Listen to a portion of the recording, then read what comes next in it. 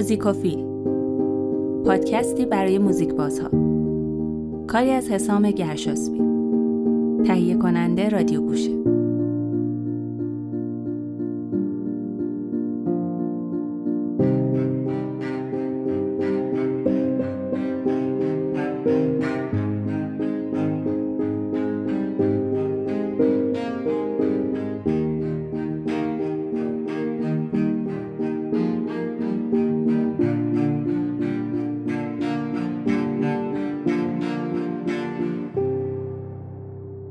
موزیکوفیل رو در وب اپلیکیشن رادیو گوشه به آدرس radiogushe.com بشنوید.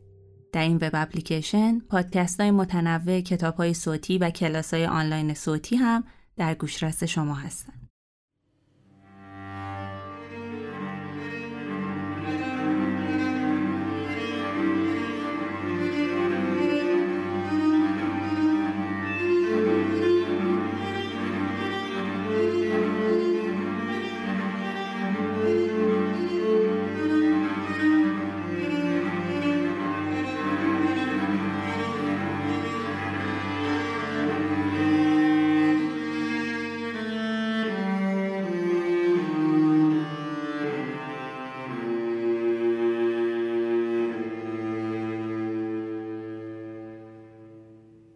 سلام، من حسام گرشاسبی هستم و این قسمت دهم از پادکست موزیکوفیله.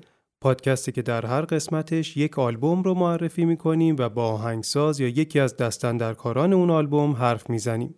موضوع این قسمت از پادکست ما آلبوم نقاشی موسیقی ساخته آنکیدو دارشه.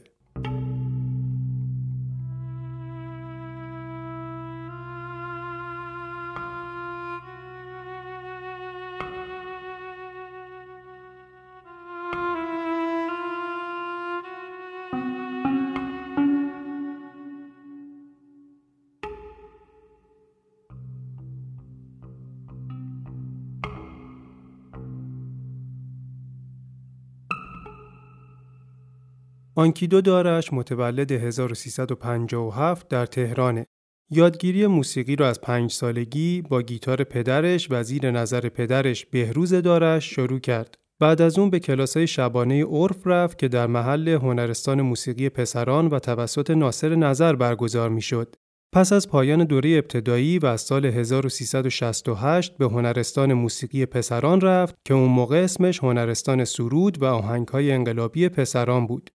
ساز ویولنسل رو هم به عنوان ساز اصلیش انتخاب کرد که انتخاب پردردسری بود برای اون دوران.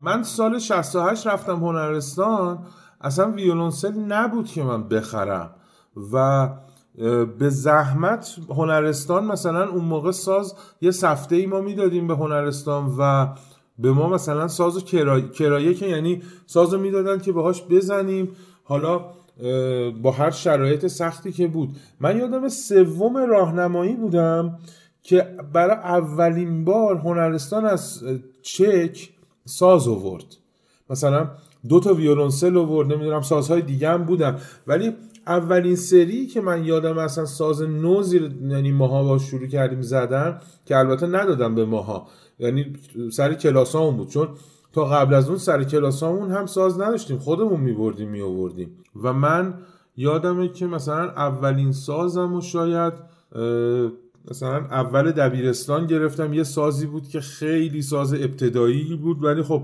چاره‌ای نداشتم چون هنرستان بهم گفته بود که این سازو بیشتر از 3 سال تو نمیتونی نگهداری و باید ساز بخری و خیلی شرایط سخت بود. و البته اتفاق دیگه‌ای که وجود داشت و این خیلی جالبه، شاید از اون دوران بگم، من فکر میکنم که ماها ناخودآگاه، حالا من چون هنرستانی بودم خودمو میگم و هم دوره‌ای خودمو در هنرستان، یک مبارزه ناخودآگاهی رو انجام دادیم که بتونیم این داستان رو جا بندازیم که آقا موسیقی وجود داره و موسیقی نمرده. برای اینکه خب ما میرفتیم هنرستان، نمیدونستیم که داریم یک تلاشی میکنیم که یک به اصطلاح بیماری که داره از بین میره رو ناخودآگاه سراپا نگرش داریم. اون موقع خب ساز خیلی چیز عجیب غریبی بود تو خیابون، ماها همیشه کارت هنرستان با همون بود که اگر 1% مثلا به اون میگفتن این چیه بگیم که ما بچه هنرستانیم. ولی خب الان خوشبختانه، حالا الان که، ولی مثلا از فکر کنم دهه مثلا حالا 70 به بعد اوایلش یه خورده بهتر شد اوضاع، ولی اون اوایل آره من حالا میگم خودمو 68 مثلا که وارد هنرستان شدم خیلی چیزای عجیب غریبی رو تجربه کردیم تا این که این اصلا جا بیفته که آقا ماها رو تقریبا حالا به رسمیت بشمارن.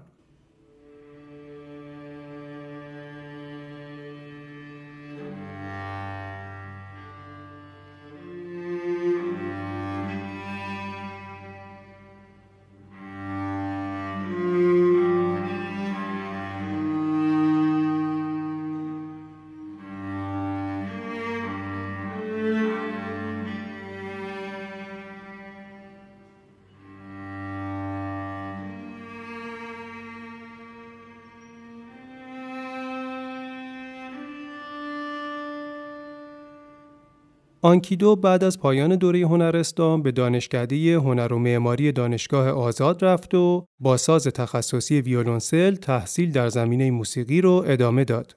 اونجا بود که اتفاقات عجیب غریبی کلا در زندگیم افتاد، یعنی مسیر زندگیم کلا توی دانشگاه شکل دیگه گرفت. تا قبل از اون من تو اکثر ارکسترا میزدم، ارکستر فیلارمونیک تهران که آقای شریف لطفی رهبرش بود، ارکستر فیلارمونیک جوانان که آقای توماس کریستیان داوید رهبرش بود، ارکستر فرهنگسرا اون زمانی که بازم آقای داوید رهبرش بود، ارکستر ملی بود.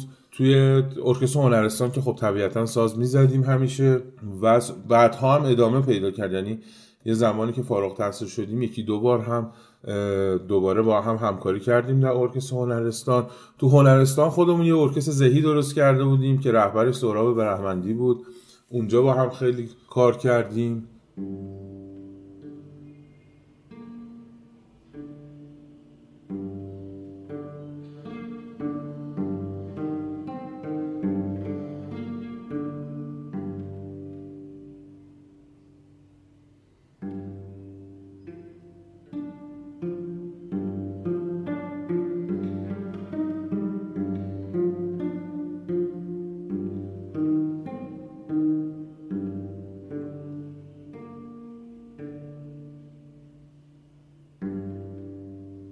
دانشگاه آزاد اون موقع تنها گزینه بود برای موزیسین هایی که میخواستن با ساز تخصصی خودشون وارد دانشگاه بشن.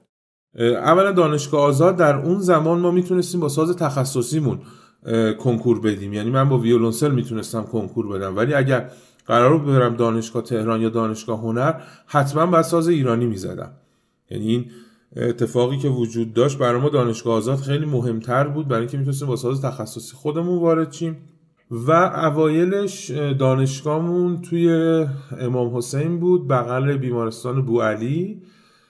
یه 2 ترمی رو اونجا گذروندیم و بعدش اومدیم سر فلسطین که حالا تا یه 2 سال پیش مثل که بازم دانشگاه بود ولی الان بازم عوض کردن، یعنی محلشو. و اونجا خیلی اتفاقات، اولا خب رشد متفاوتی از نسبت به داستانی که تو هنرستان داشتیم برای ما اتفاق افتاد. برای من به شخصه اولش از نظر اجتماعی بود که خب آدمایی که کنارم میشستن بعضیاشون سنشون از من بالاتر بود، بعضیا حالا تو یه رنج سنی بودیم، ولی یاد گرفتم که بالاخره چون همیشه در دوران هنرستان ما با یک تعداد کمی آدم، ما کلاس هنرستانمون 12 نفر بود، یعنی از اول راهنمایی تا 4م دبیرستان که اومدیم ما 12 نفر بودیم. حالا تو این وسط یه سری کم و زیاد شدن ولی این 12 تا ثابت بود. به خاطر همین مثلا ما 12 نفر همیشه با هم زندگی میکردیم. یا مثلا کلاس‌های دیگر رو در نظر بگیری، بچه‌ها خب همشون کلاساشون کوچیک کوچیک بود، یعنی مثلا ما یه دونه کلاس بودیم 12 نفر و خب عادت داشتیم همیشه با همدیگه معاشرت کنیم و حالا نهایتش مثلا بریم با یه کلاس پایین‌ترمون که حالا یا یه دوره بالاتر از خودمون که اونا هم همین شرایط داشتن. ولی تو دانشگاه واقعیت شرایط خیلی فرق کرد، ما با آدم‌های دیگه‌ای مواجه شدیم، یعنی من به شخصه، و خب برام خیلی تجربه جالبتری بود تا اینکه یه سالی اومدن به من گفتن که بچه‌های تئاتر دارن دنبالت میگردن. بعد مدیر گروهمون برگشت گفتش که دارن دنبالت میگردن. گفتم اینا کیان و اینا. خلاصه پیداشون یعنی اومدن پیدام کردن، اینا فهمیدم که دنبال من نمیگردن، دنبال ویولنسل درست میگردن.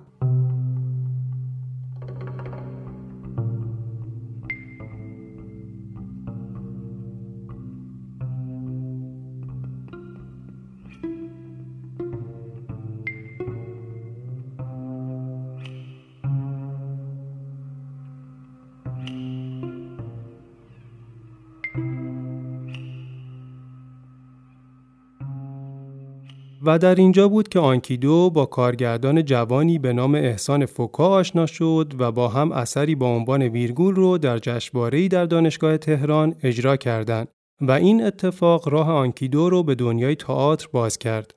میگم احسان چون خیلی علاقه به ویولنسل داشت، اومده بود گروه و گفته بود آقا مثلا اینجا نوازنده ویولنسل کی داریم؟ منم تنها بودم.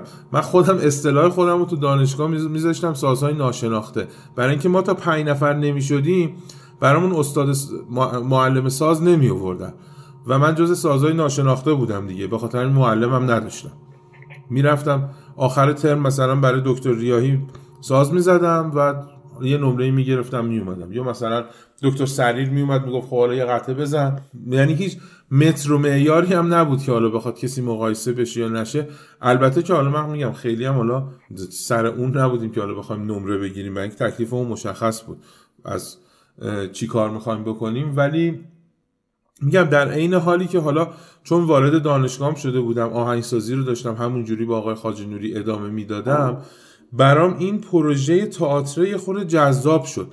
ولی خیلی خب آگاهی واقعیتش نداشتم. چرا بگم که داشتم؟ نه، خیلی تئاتر دیده بودم، خب میرفتیم تئاتر میدیدیم، ولی این که به شکل حرفه‌ای بخوام بهش فکر کنم نه، تا حالا این اتفاق این سابقه رو نداشتم. و وقتی که وارد شدم دیدم که خب یه دنیای دیگه‌ای و من گفتم که آقا من بلدم مثلا از این ساز با این ساز این کارا رو بکنم، چون خیلی هم زمان نداشتیم در واقعیت. خیلی مثلا زمانی که برای کار گذاشته بودن اون بچه‌ها مثلا شاید 2 روز بود و میگم منم به عنوان یه آدمی که هنوز چی نمیدونه و از این داستان وارد قضیه شدم و بهشون گفتم آقا من این امکاناتو بلدم با سازم انجام بدم، این صداها رو میتونم در بیارم، شماها به من بگین، من پیشنهاد بهتون میدم و هر جوری که حالا خودتون صلاح دونستین ازش استفاده کنین. یعنی حالا یا من بگین سر صحنه بزنم.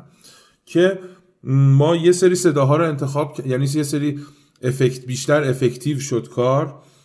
میگم شاید هم اصلا نتونم بگم آهنگسازی، ولی بالاخره امکانات سازمو براشون بهشون نشون دادم و اونا هم یه سری چیزها رو انتخاب کردن که رفتیم سر اجرا. و این نکته خیلی برام جالب بود.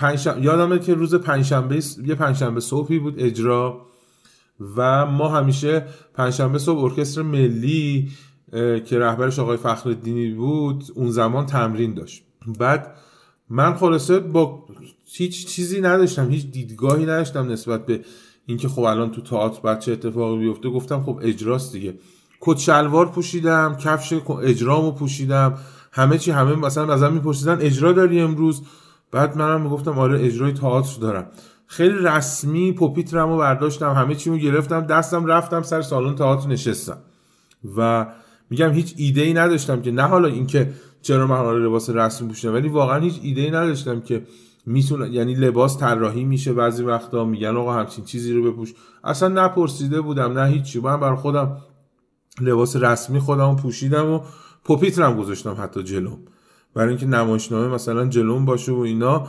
و اون تیکه‌ای که حالا نوشته بودم و زدم و بر حسب اتفاق هم جایزه هم گرفتم، یعنی موسیقی برتر شناخته شد. بعدش خب با این بچه‌ها دوست شدم، یعنی بچه‌های تئاتری دوست شدم. و احسان فوکا خب من خیلی واقعیتش از تو این زمینه شاید مدیونش باشم، برای اینکه این خواستن ویولنسلش که دوست داشت که تو کارش ویولنسل داشته باشه و خب حالا من چون تنها گزینش بودم باعث شد که ما با هم کارهای دیگه ای رو هم انجام بدیم. خب چون با هم دیگه دوست شده بودیم. و کار بعدی ژان دارک در آتش بود، نوشته آقای رحمانیان، هدی ناصح بازی میکرد که اونجا حالا آروند دشتورای هم طراح صحنه بود. اولین کاری بود که آروندم وارد تئاتر شد و خب میگم خیلی ولی زمان خوبی رو من گذروندم، برای اینکه من همیشه دوست داشتم که کار گروهی انجام بدم و متاسفانه تو ایران در بعضی از موارد کار گروهی خیلی جواب نمیده، همه اکثرا انفرادی کار میکنن و تئاتر برای من جذابیتش این بود که کار گروهی بود ولی در عین حال تو استقلال خودت رو هم داری، یعنی یک آهنگسازی هستی، چون کنار دیگه آهنگساز دیگه‌ای وجود نداره، بنابراین تو خلاقیت خودت رو انجام میدی. حالا درسته همیشه باید زیر نظر کارگردان این اتفاقات بیفته، ولی بالاخره اون کار گروهیه برای من خیلی جذاب بود و منو خیلی جذب خودش کرد. در این حد بود که میگم مثلا نوع تمرینایی که ما داشتیم مثلا واقعا متفاوت بود. ما هر روز تمرین میکردیم تو پلاتوهای دانشگاه و خیلی جدی بود تا دیر وقت و هیچ کدوم واقعا خسته نمیشدیم. یعنی حتی روز تعطیل زمانهای جمعه مثلا پلاتو مثلا میگرفتن بچه‌ها و هممون با علاقه واقعا میرفتیم کار میکردیم و خب برای من خیلی تجربه جالبی شد. و حالا اتفاقی که وجود داشت این بود که من وقتی که وارد دانشگاه شدم خیلی متکی به نوت بودم دیگه. در دوران هنرستان بالاخره یه تعصبی هم نسبت به موسیقی کلاسیک داشتیم، همیشه هم یه جنگ و دعوای کوچیکی بین بچهای کلاسیک و بچهای سنتی بود. وقتی وارد دانشگاه شدم خب همین تفکر رو داشتم. خب من یه موزیسین، یک نوازنده ویولنسل بودم که موسیقی کلاسیک میزدم. یادمه سال اولی که یعنی موقعی که می‌خواستیم کنکور بدیم بهم یکی از بچه‌ها برگشت جاز میزد، گیتار میزد، حالا اسمش از میلاد زنده‌نام. آره میلاد به من برگشت گفت ای تو ویولنسل میزنی و اینا؟ گفتم که آره. گفت منم گیتار میزنم و اینا، جاز میزنم و اینا، ایشالله قبول میشیم هر دو تاییمون، بعد با هم کار میکنیم. بعد من عین اینایی که از دماغ فیل افتاده برگشتم گفتم که شما به من نوت بده، هر چی که بخوای من برات میزنم. در صورتی که اون اصلا تفکرش حالا بداهه زوازی بود، نمیدونم هر اتفاقی بود. من خیلی خب من تو همین چارچوب آخه بزرگ شده بودم، یعنی به من بعد نوت میدادن من میزدم دیگه، حالا هر چی. ولی اصلا تصور این که مثلا بدون نوت بخوام یه سری کارا رو بکنم شاید اصلا تو اون موقع وجود نداشت برام. و میگم تئاتر وقتی که وارد شدم اولش با همون چارچوب وارد شدم، یعنی نوت بذارم، یعنی یه ورقه بذارم جلوم نوشته شده باشه، همه اتفاقات بیفته.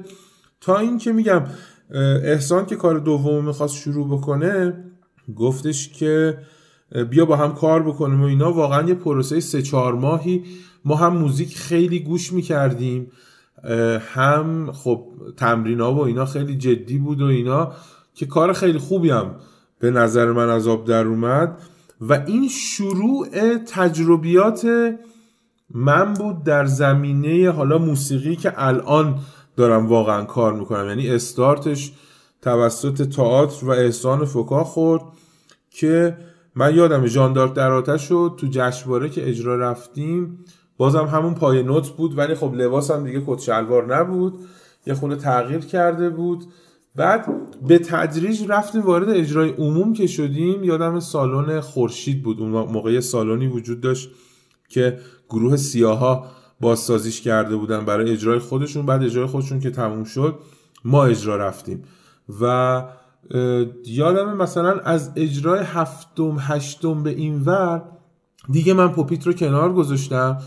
بعد یه خورده با بچه ها صحبت کردم در از خدا ناصر، چون بالاخره احسان یه جوری از من استفاده میکرد که من یکی از عناصر به اصطلاح صحنه بودم، فقط موزیسین نبودم. یعنی احسان تفکری که نسبت به این ساز و این اتفاق داشت این بود که اصلا عنصر صرفا اجرا کننده نیست، باید بخشی از صحنه باشه. حتی بازی هم داشتم یه جاهایی، یعنی بدبستونایی هم با خدا داشتم.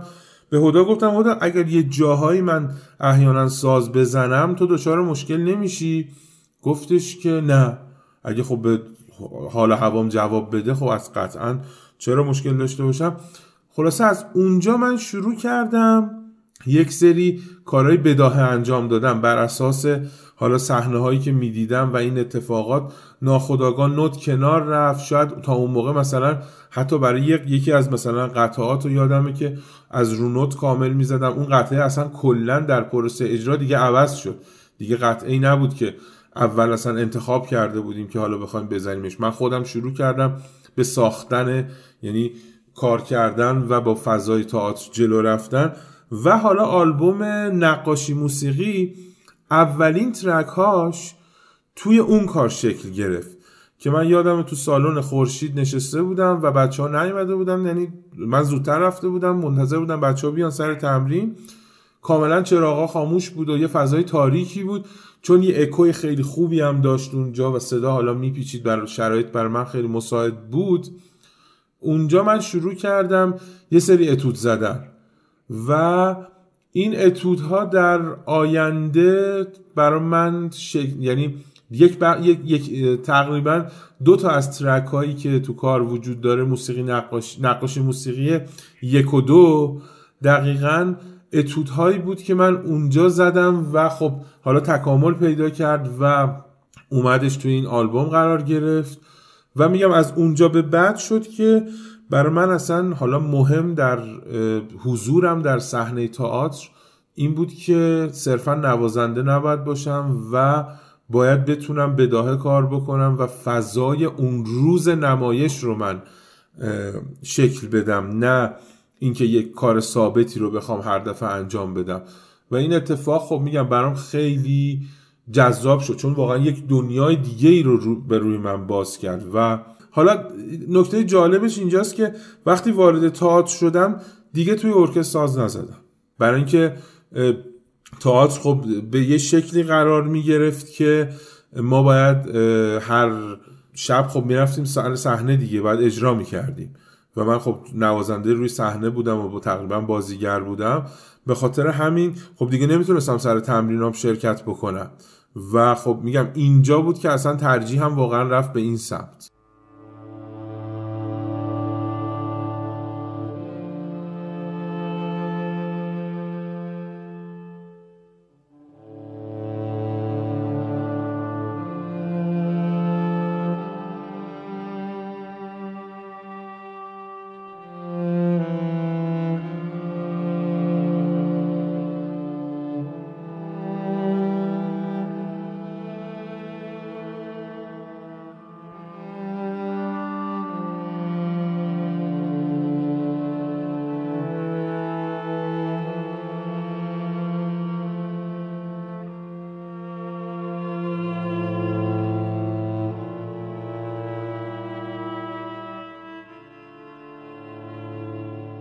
آنکیدو از این دوره به بعد همکاری با آروند دشتارای در مقام کارگردان رو آغاز کرد. جوانی که بعدها کارهای متعددی روی صحنه برد و در تئاتر ایران نامی برای خودش دست و پا کرد. ما با آروند خب خیلی، چون میگم یه خورده بلند پروازانه هم داشتیم میرفتیم جلو، ما شروع کردیم کار مشترک کردن. یعنی اصلا ما میخواستیم تئاتر رو ادامه بدیم، کار بکنیم. احسان یه خورده خب کندتر از ما میخواست حرکت بکنه، یا حداقل اون متنایی که ما دوست داشتیم یا اون سوژه هایی که ما دوست داشتیم و بالاخره اون خیلی باهاشون همراه نبود و مثلا ما خودمون تصمیم گرفتیم، گفتیم آقا ما خودمون کار میکنیم. و اصلا از کار 3م 4م یه جوری ما کارگردانی هم کردم، یعنی کارگردانی مشترک داشتیم با آروند و هدا. آره خب هدا بازی میکرد، حالا من کار موسیقیش انجام میدادم، ولی کارگردانی مشترک بود. حالا در نهایت هم آروندم کار صحنه رو میکرد و این اتفاقات کنار هم شکل میگرفت. آره ما 8مین خان رو کار کردیم که برای جشنواره فجر بود و خیلی هم پشتش حرف و حدیث زیاد بود، برای اینکه ما یه گروه جوونی بودیم که داشتیم به اصطلاح خودمون حالا داشتیم کار آوانگارد میکردیم و یه ذره اومدن با همون اساتیدی که بالاخره بودن یه خورده برخورد خوبی نداشتن از جهت اینکه حالا اینا یه سری جوونن اومدن چون واقعا اسمی هم تومون نبود، یعنی اسمی نداشتیم که بخوایم باش چیز بکنیم، کار بخوایم به اونا مثلا بخوایم تکیه کنیم، خودمون بودیم.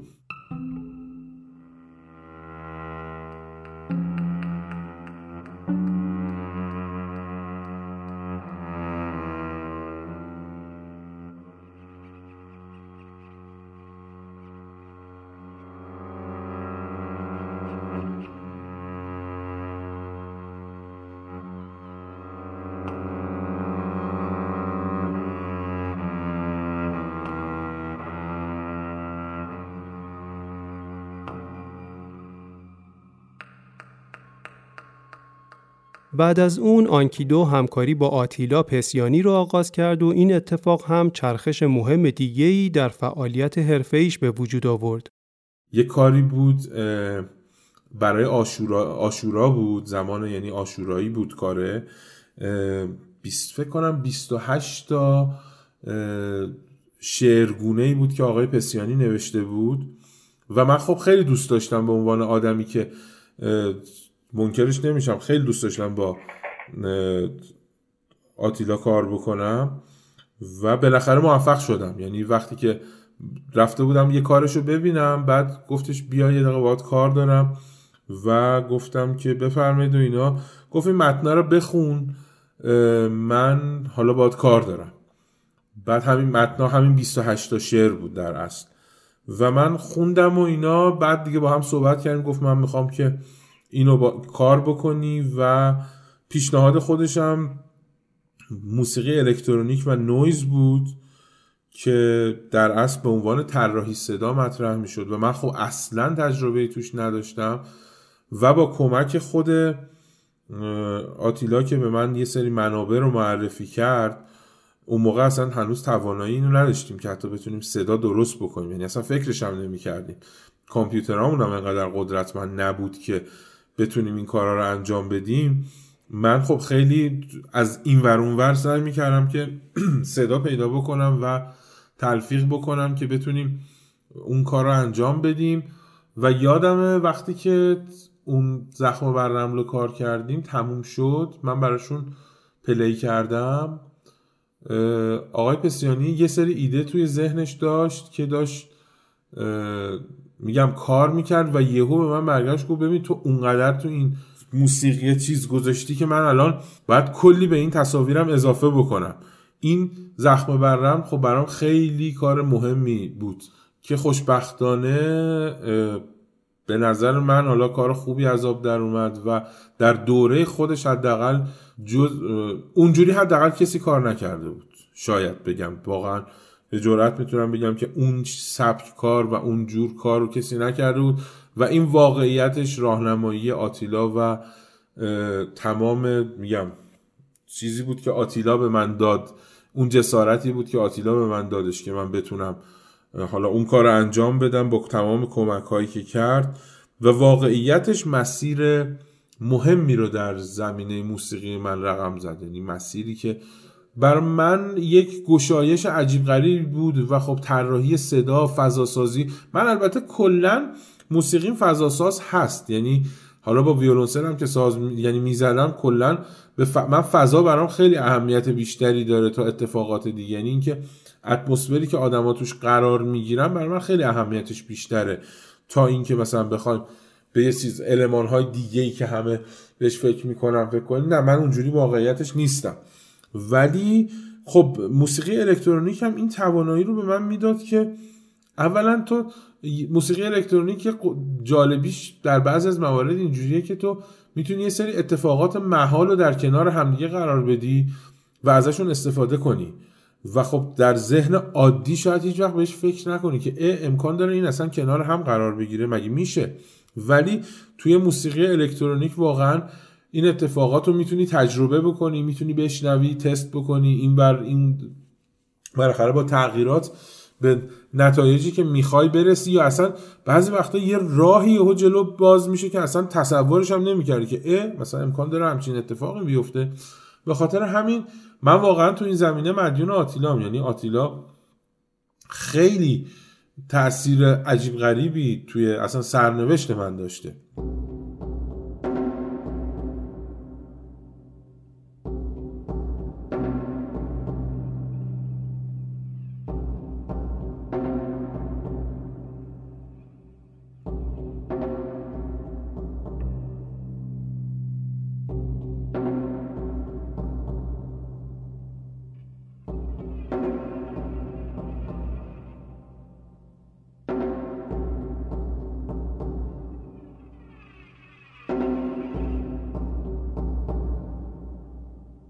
و چهره مهم دیگه در شکلگیری رویکرد هنری آنکیدو دارش امیررضا کوهستانیه. یه زمانی هستش که تو یه کاری رو با یک ملودی میبندی و میای یک سری اتفاقات به وجود میاری که حالا باش مثلا فضا رو غمناک بکنی، فضا رو خوشحال بکنی. این اتفاق تجربه با امیررضا واقعیتش اولا خیلی جذابه، چون اونم آزادت میذاره. امیررضا یک اصطلاحی داشتش که یه بار به من گفتش من شاید مثل یک خریداری باشم که میام مغازه شما و شما به من یه سری جنس ارائه میدین و ما میتونیم در کنار هم حالا اون جنسا رو یه خورده کنار هم جورش بکنیم و بتونیم ازش استفاده کنیم. ولی حالا این نکته‌ای که امیررضا تو کار کردن به من داد، این تجربه‌ای بودش که اولا همیشه آماده باشی که تغییر وجود داره، یعنی همه چیز یکسان نیست. ما چون خب تورای زیادی هم با هم رفتیم، سفرهای زیادی هم رفتیم، ما خیلی جاها میشد که یه سری چیزا میگفتش آقا مثلا اینجا این تغییر رو باید انجام بدیم و این اتفاقی که مجبور بودیم هر دفعه پویا باشیم و آماده باشیم که بتونیم این تغییر رو انجام بدیم، خیلی تجربه جذابی بود و در عین حال به نظر من کار کردن با امیررضا یک تجربه خوبی از این جهت که تو به یک چیز خالص میرسی. یعنی امیر خیلی اعتقاد نداره که الان موزیک حتما مثلا اگر طرف داره گریه میکنه حتما باید غمناک باشه، اصلا شاید اصلا اونجا نباید موزیک باشه.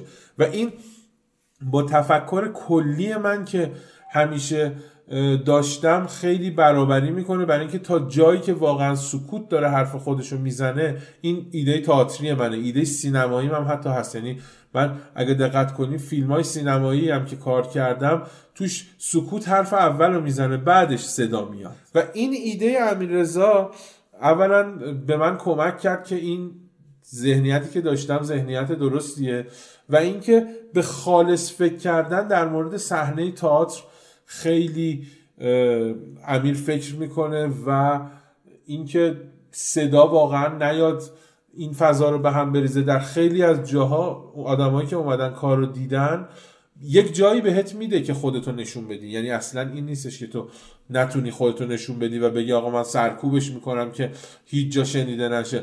ولی واقعا خیلی اومدن یه سری کار رو شنیدن و اصلا چیز نکردن، یعنی فکر نکردن که کار موزیک داره. مثلا ما تو شنیدن تا مرحله آخر که یک موزیکی داریم که حالا موزیک ترومپت تعزیه است با یه سری اسبات الکترونیک که حالا من مثلا به تعزیهش فکر نکردم و به جذابیت موسیقی فکر کردم. واقعیتش یه جاهایی هم موسیقی تعریف داره برای خودش، ولی تو میتونی اون تعریفه رو بشکنی تو ذهن خودت و بگی آقا حتما من نمیخوام از این تعریفش استفاده کنم.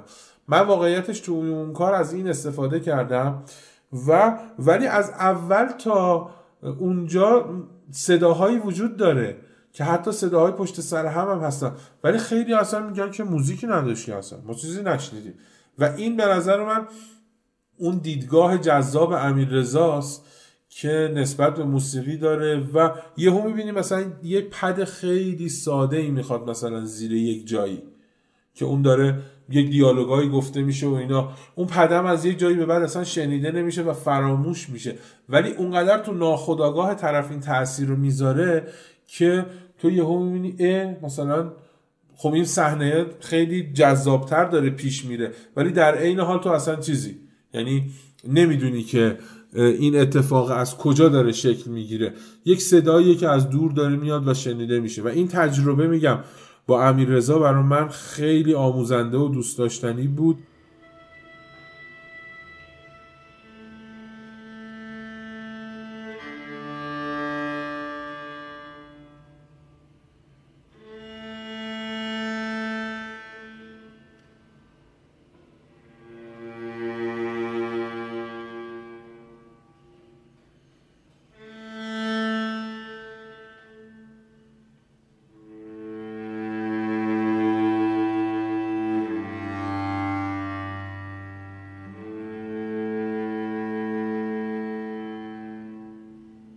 برسیم به آلبوم موضوع این قسمت پادکست، یعنی نقاشی موسیقی و ایده اصلی پشت این آلبوم. آلبومی که همونطور که از عنوانش پیداست تا حد زیادی تحت تاثیر هنرهای تصویری و اجراییه. ناخودآگاه از نظر من همیشه خیلی چیز میبینم، شکل میبینم، یعنی به خاطر اینکه خب من در خانواده‌ای بزرگ شدم که همشون تجسمی هن و بحث ناخودآگاه مثلا خانواده خب همشون کار تجسمیه و خیلی برام چیز عجیب غریبی نبود که بخوام از به اصطلاح هنرهای تجسمی هم بخوام کمک بکنم و اینا. یا مثلا برای بابا خب من 2-3 تا موزیک برای مجسمه هاش کار کردم که حالا تو موزه و اینا اون مثلا بابا که اجرا گذاشت خب اونم پخش میشد، که اونا همش واقعیتش میگم یک بخشیش همین ایده هایی بودش که من برای آلبوم شخصی در نظر داشتم.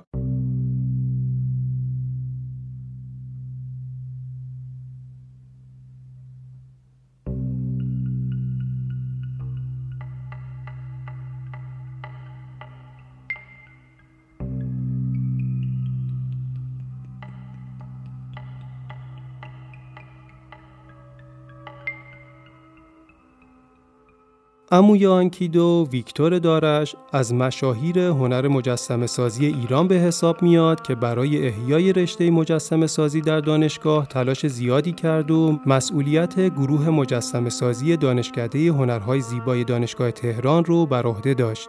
پدر آنکیدو، بهروز دارش، هم هنرمند مجسمه ساز شناخته شده‌ایه که دستی هم در موسیقی داره و همونطور که اوایل این قسمت اشاره شد اولین معلم آنکیدو هم بوده. آنکیدو برای توضیح نحوه شکل‌گیری آلبوم نقاشی موسیقی درباره امکانات ساز تخصصیش یعنی ویولنسل هم حرف‌هایی داره. ببین من واقعیتش خب ویولنسل میزنم، درسته تو این کار ناخودآگاه مثلا یه قطعه پیانو هم وجود داره، یه قطعه آوازی هم وجود داره، ولی چون من ویولنسل میزدم و در یک زمانی ویولنسل الکتریک که حالا بهش میگن سایلنت، واقعیتش به سفارش من وارد ایران شد، چون یکی از دوستان توی یاماها کار میکرد و من ازش خواهش کردم که آقا یه دونه این سازو برای من لطفاً بیار. اون موقع اصلا کسی حالا خیلی هم اطلاعی از این داستان نداشت و من واقعیتش از اونجا این ایده رو داشتم، برای اینکه با ویولنسل سایلنت میتونی خب هر ضربه یا هر اتفاقی رو صداشو ثبتش بکنی و من اون ساز سفارش دادم و خیلی از یعنی بجز یک قطعه که قطعه آخری که حالا اجرای لایو که تو دانشگاه هم بود، بقیه رو همه رو با ویولنسل الکتریک زدم. حالا من نفس سایلنت رو استفاده نمی‌کنم، الکتریک، برای اینکه حالا جا افتاده و خب اون ساز به من خیلی کمک کرد که بتونم افکت های متفاوتی رو از توی ساز در بیارم و صداهایی که شاید نمیشنوی. حتی من روی ویولنسل مثلا تپینگ کردم در صورتی که اصلا در حالت عادی تپینگ در ویولنسل اصلا جواب نمیده، یعنی شما صداشو نمیشنوی، یه صدای خیلی مبهمی داره، ولی چون اون بالاخره داستان الکترونیک توش وجود داشت استفاده شد. میگم من این سازو آوردم، یعنی سفارشش دادم که بیاد به خاطر اینکه بتونم این افکت‌ها و این اتفاقات رو باهاش راحت بتونم ضبط بکنم و خب چون ساز دستم بود، یعنی ساز ویولنسل حالا ساز تخصصیمه، به خاطر همین شکل‌گیریش اصلا بر اساس واقعیت سازی بود که میزدم و درونیات خودم، یعنی درونیات خودم که اگر دقت بکنیم من عموما دغدغه زمان دارم، یعنی همیشه ضربات و سکوت بسیار عنصر مهمیه. من حالا یه آلبوم دیگه هم دارم که حالا اگر امیدوارم که نشر هرمس بعد از 8 سال واقعا چاپش کنه، چون دیگه خیلی داره ازش میگذره، به اسم یه قاشق مربا و توی اون این بخشات کامل شده که البته اون هیچ کدومش چیز نیست، یعنی همه اونا ویولنسل آکوستیکه و ویولنسل دیگه صداهای یعنی حالا پیانو و نمیدونم آوا اینا نیست و ویولنسل سولو بجز یه دونه ترکش که حالا خیلی یه ذرم ویژه هستش که دو تا ویولنسله که کوکاشون رو اصلا عوض کردم.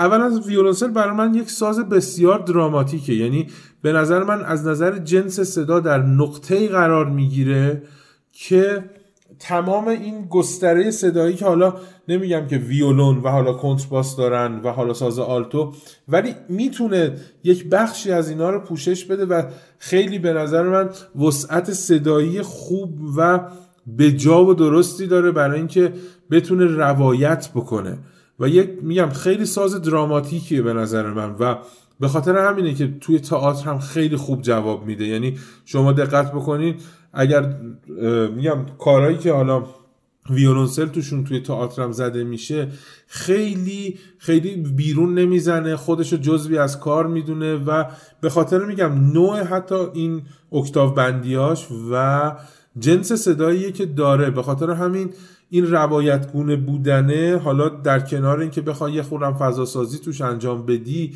به نظر من خودش خیلی میتونه ساز کاملی باشه.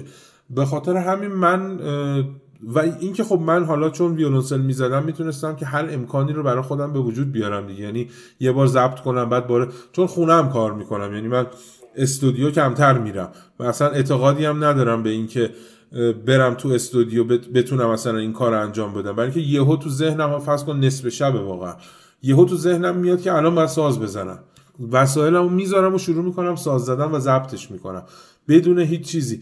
من حتی در این آلبوم و حتی آلبوم بعدیم اینا توش یه تیکه هایی دارم که نوتای فالش هم وجود داره، ولی هیچ وقت اونا رو دست نمیزنم برای اینکه اون موسیقی همون لحظه است و این موسیقی اون لحظه بودن به خاطر همین اصلا بی‌معنیه برای من که مثلا بره اوتوتیون بشه که آقا مثلا اینو بیا حالا درستش کن، همون موقع اتفاق افتاده و همه اینا شکل بداهه داره و زعان منه. بریم سراغ قطعه اول آلبوم، ترمینال.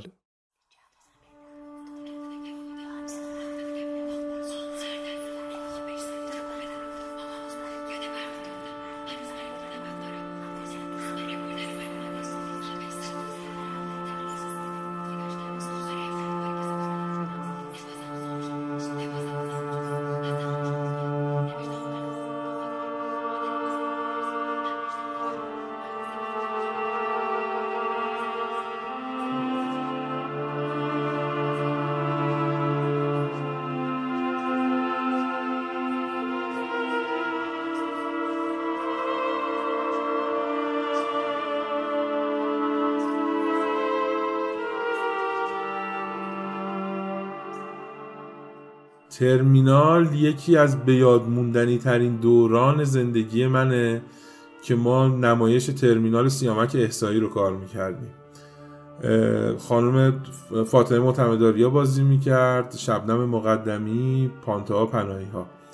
سیامک احصایی هم که خب شخصیتش کاملا مشخصه و حالا بچه‌هایی که بودن آرش فصیح بود، مریم شیرازی بود که حالا بچه‌های صحنه و اینا، ممرزا حسین زاده بود، هممون یه جور دوستایی بودیم کنار هم که با یک تایمی با هم داشتیم کار میکردیم و خیلی لذت بخش بود رسیدن به این پچپچه ها و این اتفاقات.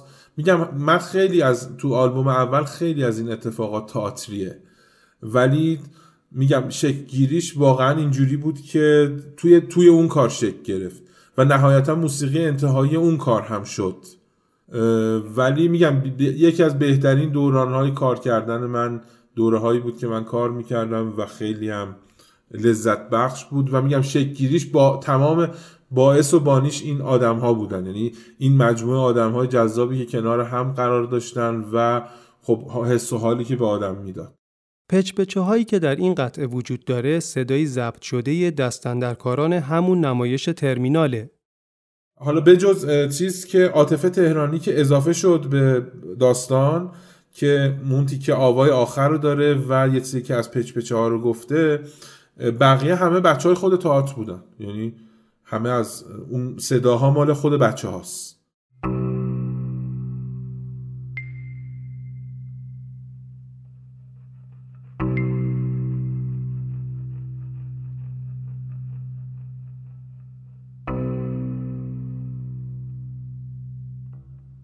قطعه بعدی عنوانش هست پاسداشت خشت‌های خاکی.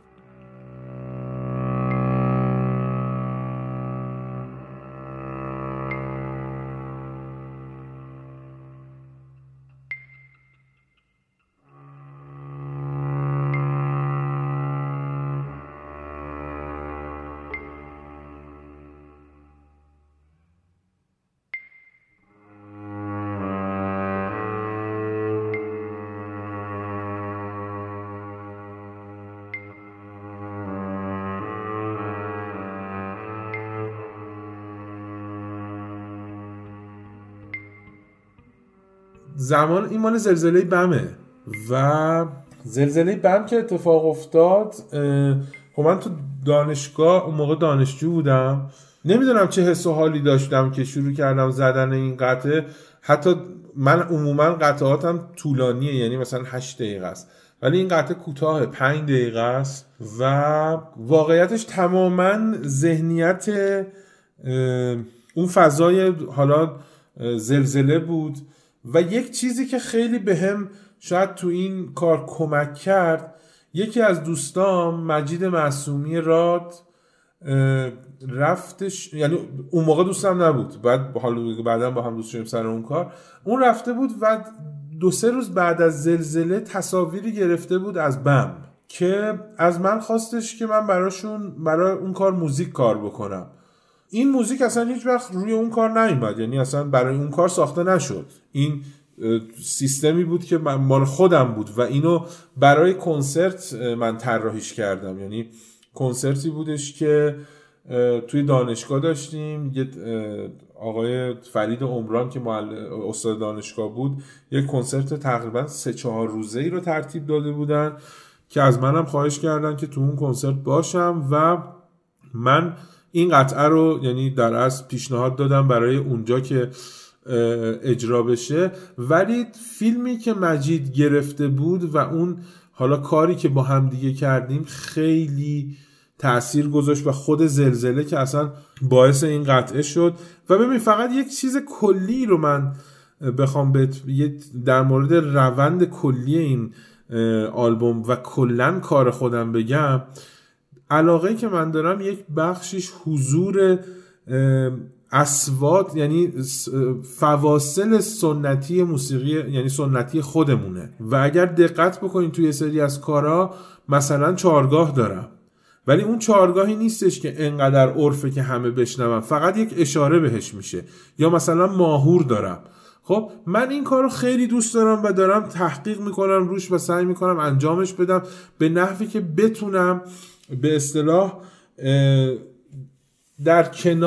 بتونم بیان بکنم فرهنگ خودمو. و نقاشی موسیقی هم جدای از این داستان نبود. و خب مثلا توی این قطعه بم من یه تیکه چهارگاه دارم، چهارگاهی که حالا بعدش دوباره مثلا حالا خیلی تخصصی بشه رو می بمول حل نمیشه، میاد رو می بکار، یه عوضش میکنم. و میگم این تفکر کلیم در این آلبوم هم هست.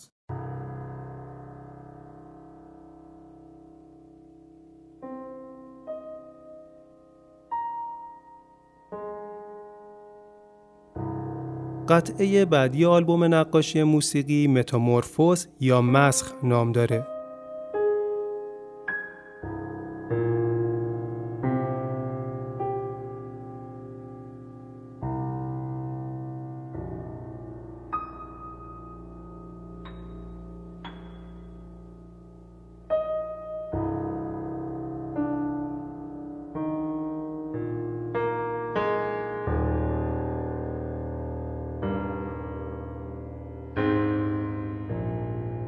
هیچ چیزی نداشت، نشسته بودم پای پیانو و یه ذهنیت دومینوری تو مغزم وجود داشت، ولی خب فضاش برام مهم بود، یعنی اتفاقی که هست برام مهم بود و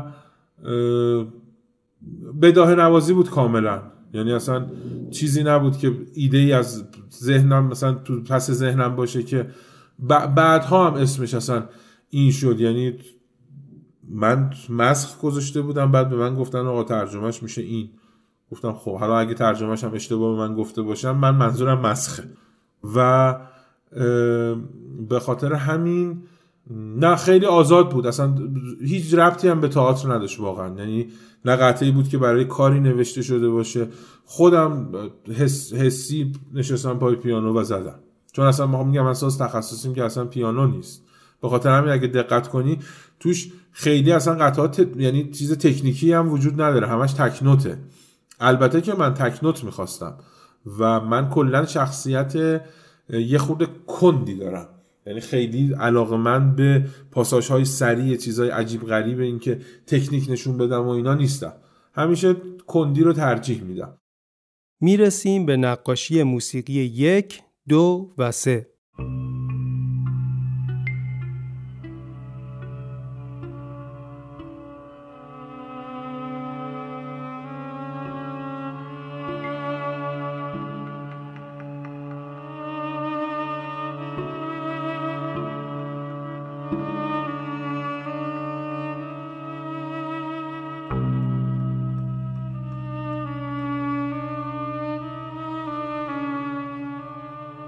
یک و دو که گفتم اصلا ناخودآگاه اولین کارهای من بود، یعنی این اولین قطعاتی که شاید من ساختم از نظر اینکه شروع کردم بداهه ساز زدن، این دوتا قطعه 1 و 2 بود که ناخودآگاه اتودهایی بود که سر ژان دارک در آتش برای خودم تو اون تاریکیه زدم و گفتم چه جذاب، نگرش داشتم و یک جایی اومدم اجراش کردم. یعنی اصلا هیچ چیزی پشتش به عنوان اولین قطعاتی که من به این شکل با این تفکر ساختم، فقط باید بهش نگاه کرد.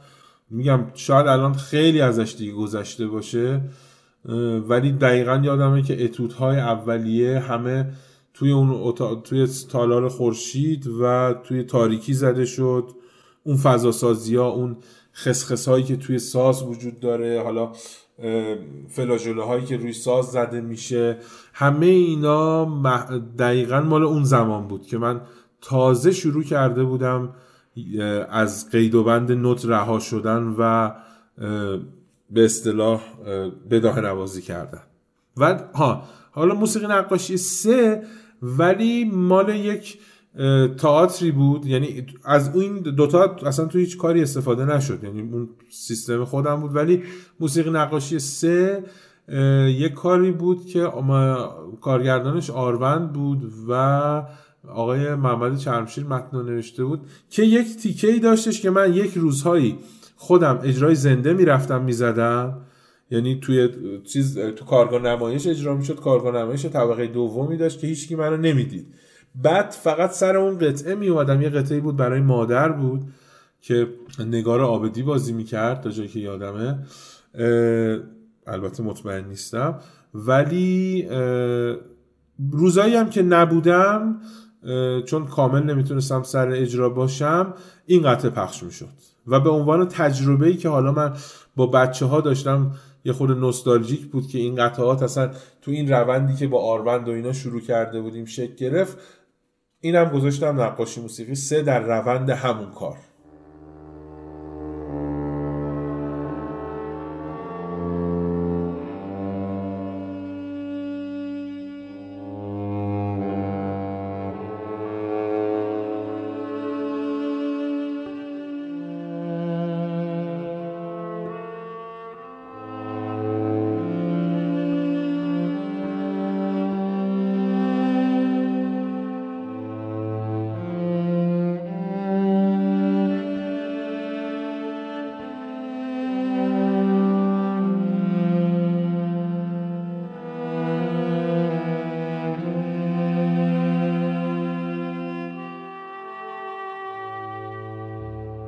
نمایشی که آنکیدو بهش اشاره میکنه رویای بسته شده به اسبی که از پا نمیافتد بود، نوشته محمد چرمشیر و به کارگردانی آروند دشتارای. بریم سراغ قطعه اورینتال یا شرقی.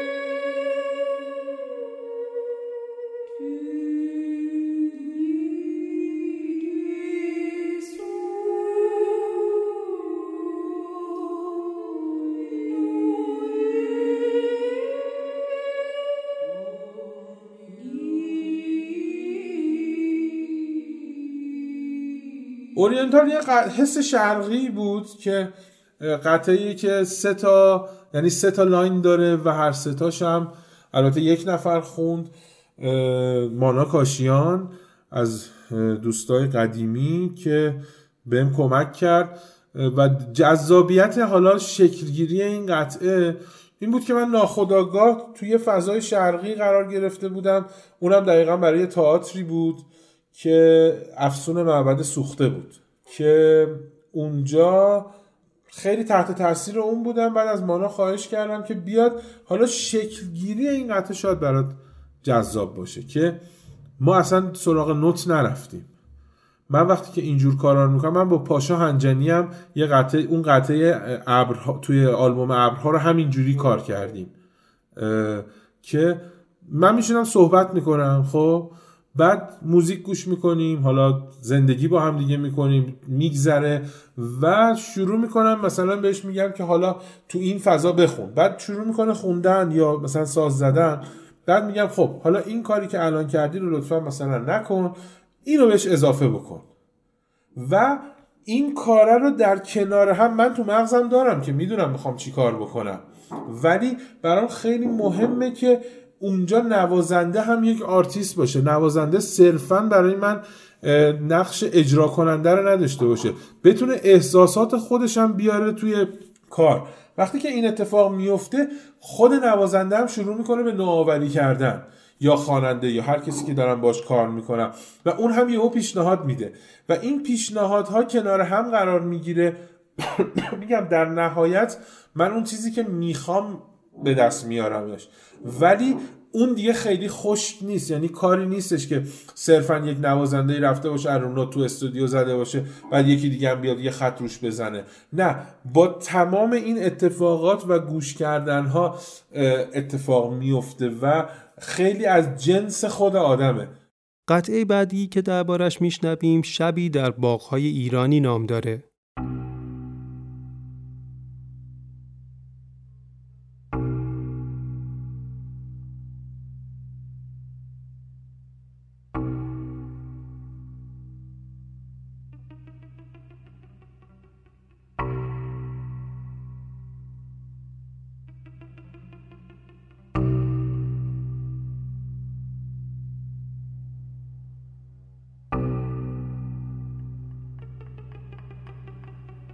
خیلی برای من این کار توی باغ‌های ایرانی که بابا مجسمه داشت، خب توی اون کار یعنی توی اونجا برای اون کار ساختمش و خب تو این کار خیلی برام المان‌های مینیمال خیلی مهم بود. یعنی اگه دقت کنی نقش زمان که درش بسیار زیاده، یعنی اون ضربه هایی که میخوره و سکوت هایی که بینش هست، برای من زمان میگم خیلی مهمه و اینجا نمونه خیلی بارزشه که داری میتونی بشنوی و المان های بسیار مینیمال کوچیک کوچیک که بالاخره ببین ریزکاری هایی که در باغ‌های ایرانی وجود داره، خب چه از نظر معماری و چه از نظر حالا گلکاری و درختکاری و تمام اینا المان های مینیمال بسیار ریزیه که من تحت تاثیر اونا این کارو کردم که حالا البته مجسمه بابا هم بود، یعنی نه اینکه اون تاثیر رو من نذاشته بود، ولی برام گذر زمان که این باغ‌ها داره دیگه در یک جایی از بین میره، برای اینکه برای من این واقعا از بین رفتن همیشه تو ذهنم هست که این زمان داره میگذره و ما کم کم داریم از بین میریم. این گذر زمان برام خیلی مهم بود و این المان‌های بسیار ریز مینیمال که دونه دونه حالا خودش میگم برای این از چیز گرفته شده بود، از همین نمادهایی که توی خود باغ‌های ایرانی و توی به اصطلاح اون خونه‌ای که همیشه توی این باغ‌ها هست و گچبری‌ها یا کاشیکاری‌هایی که هست و خود حالا گلکاری‌ها و درختکاری‌هایی که هست. خیلی این واقعیتش شاید این قطعات خیلی چیز باشه، یه ذره فضا سازی و این چیزا توش داشته باشه، ولی من واقعیتش پشت هر کدومش برای خودم یه داستانی دارم. آنکیدو در ادامه ولی تاکید میکنه که از زمان انتشار اثر داستان او دیگه مهم نیست و اینکه مخاطب چه چیزی برداشت میکنه و چه داستانی در ذهنش شکل میگیره اهمیت بیشتری داره. یه زمانی از من پرسیدن که آقا این قطعات چی میخواد بگه؟ گفتم که این قطعات اون چیزی که تو دوست داری فکر بکنی رو داره میگه، یعنی حتما لزومی نداره. ببین واقعیت تعریف همیشه قطعه توی خودشه، یعنی قطعه اون همون حسیه که همون موقع به تو میده. اسم و نمیدونم داستان و شعر و تمام اینا یک به اصطلاح واسطه‌ایه که شاید به قطعه اضافه میشه ولی تاثیرگذار توی قطعه نیست. قطعه رو باید با همون حسی که داره و اتفاقی که براش میفته گوش کنیم و پیش ببریم. به خاطر همین حالا میگم داریم الان تعریف میکنیم یه گفتگوییه که داریم، حالا خیلی هم ریز نمیشم روش که مثلا این اینه، ولی در واقعیت حالا داستان شکل‌گیری قطعه ها رو ما داریم میگیم چه جوریه، ولی هر کدوم از اینا هم پس ذهن من بالاخره یک داستانی براش وجود داره. من اصلا تقریبا بدون داستان کار نمیکنم. درسته شاید همه بگن آقا موسیقی معاصر نمیدونم این اینجوری باید اینجوری باشه، ولی من همیشه برای خودم یک روند داستانی دارم، حالا اونو اونجوری که بیان میکنم حالا سیستمش شاید با بقیه متفاوت باشه. و در نهایت میرسیم به قطعه تقدیم به آقای روستروپوویچ.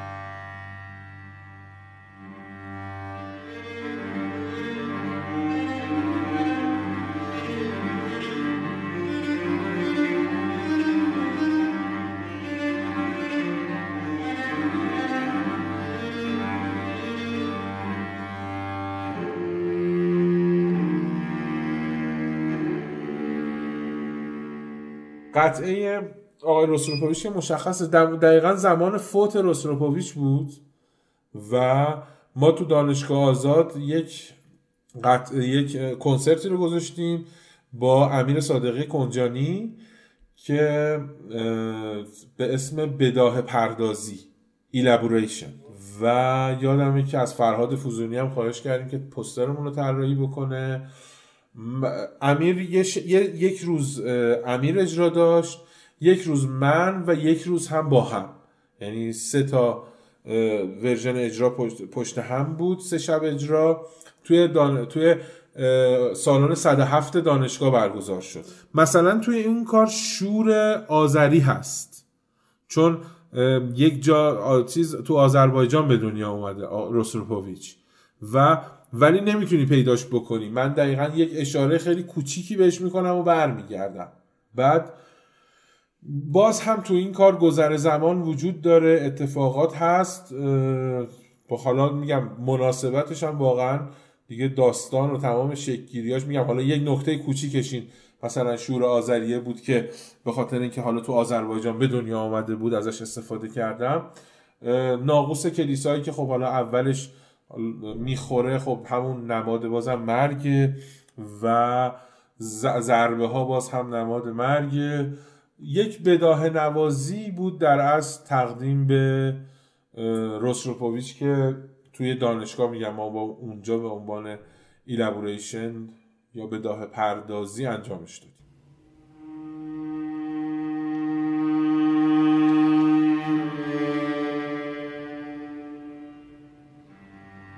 چیزی که شنیدید 10مین قسمت پادکست موزیکوفیل بود. موزیکوفیل رو من حسام گرشاسبی با کمک مهراد جوادی درست میکنیم. موسیقی ابتدای این پادکست رو هم بامداد افشار ساخته. توی پیاده کردن گفتگوی این قسمت امیر مهدی مهاجرانی هم کمکمون کرد. آلبوم نقاشی موسیقی رو میتونید از بیپ تیونز تهیه کنید. روی اسپاتیفای و آیتیونز هم هست. لینکاش رو در توضیحات این اپیزود میذاریم که راحت‌تر پیداشون کنید. موزیکوفیل هم که روی تمام پلتفرم‌های شنیدن پادکست پیدا میشه. تا قسمت بعد مواظب خودتون باشید.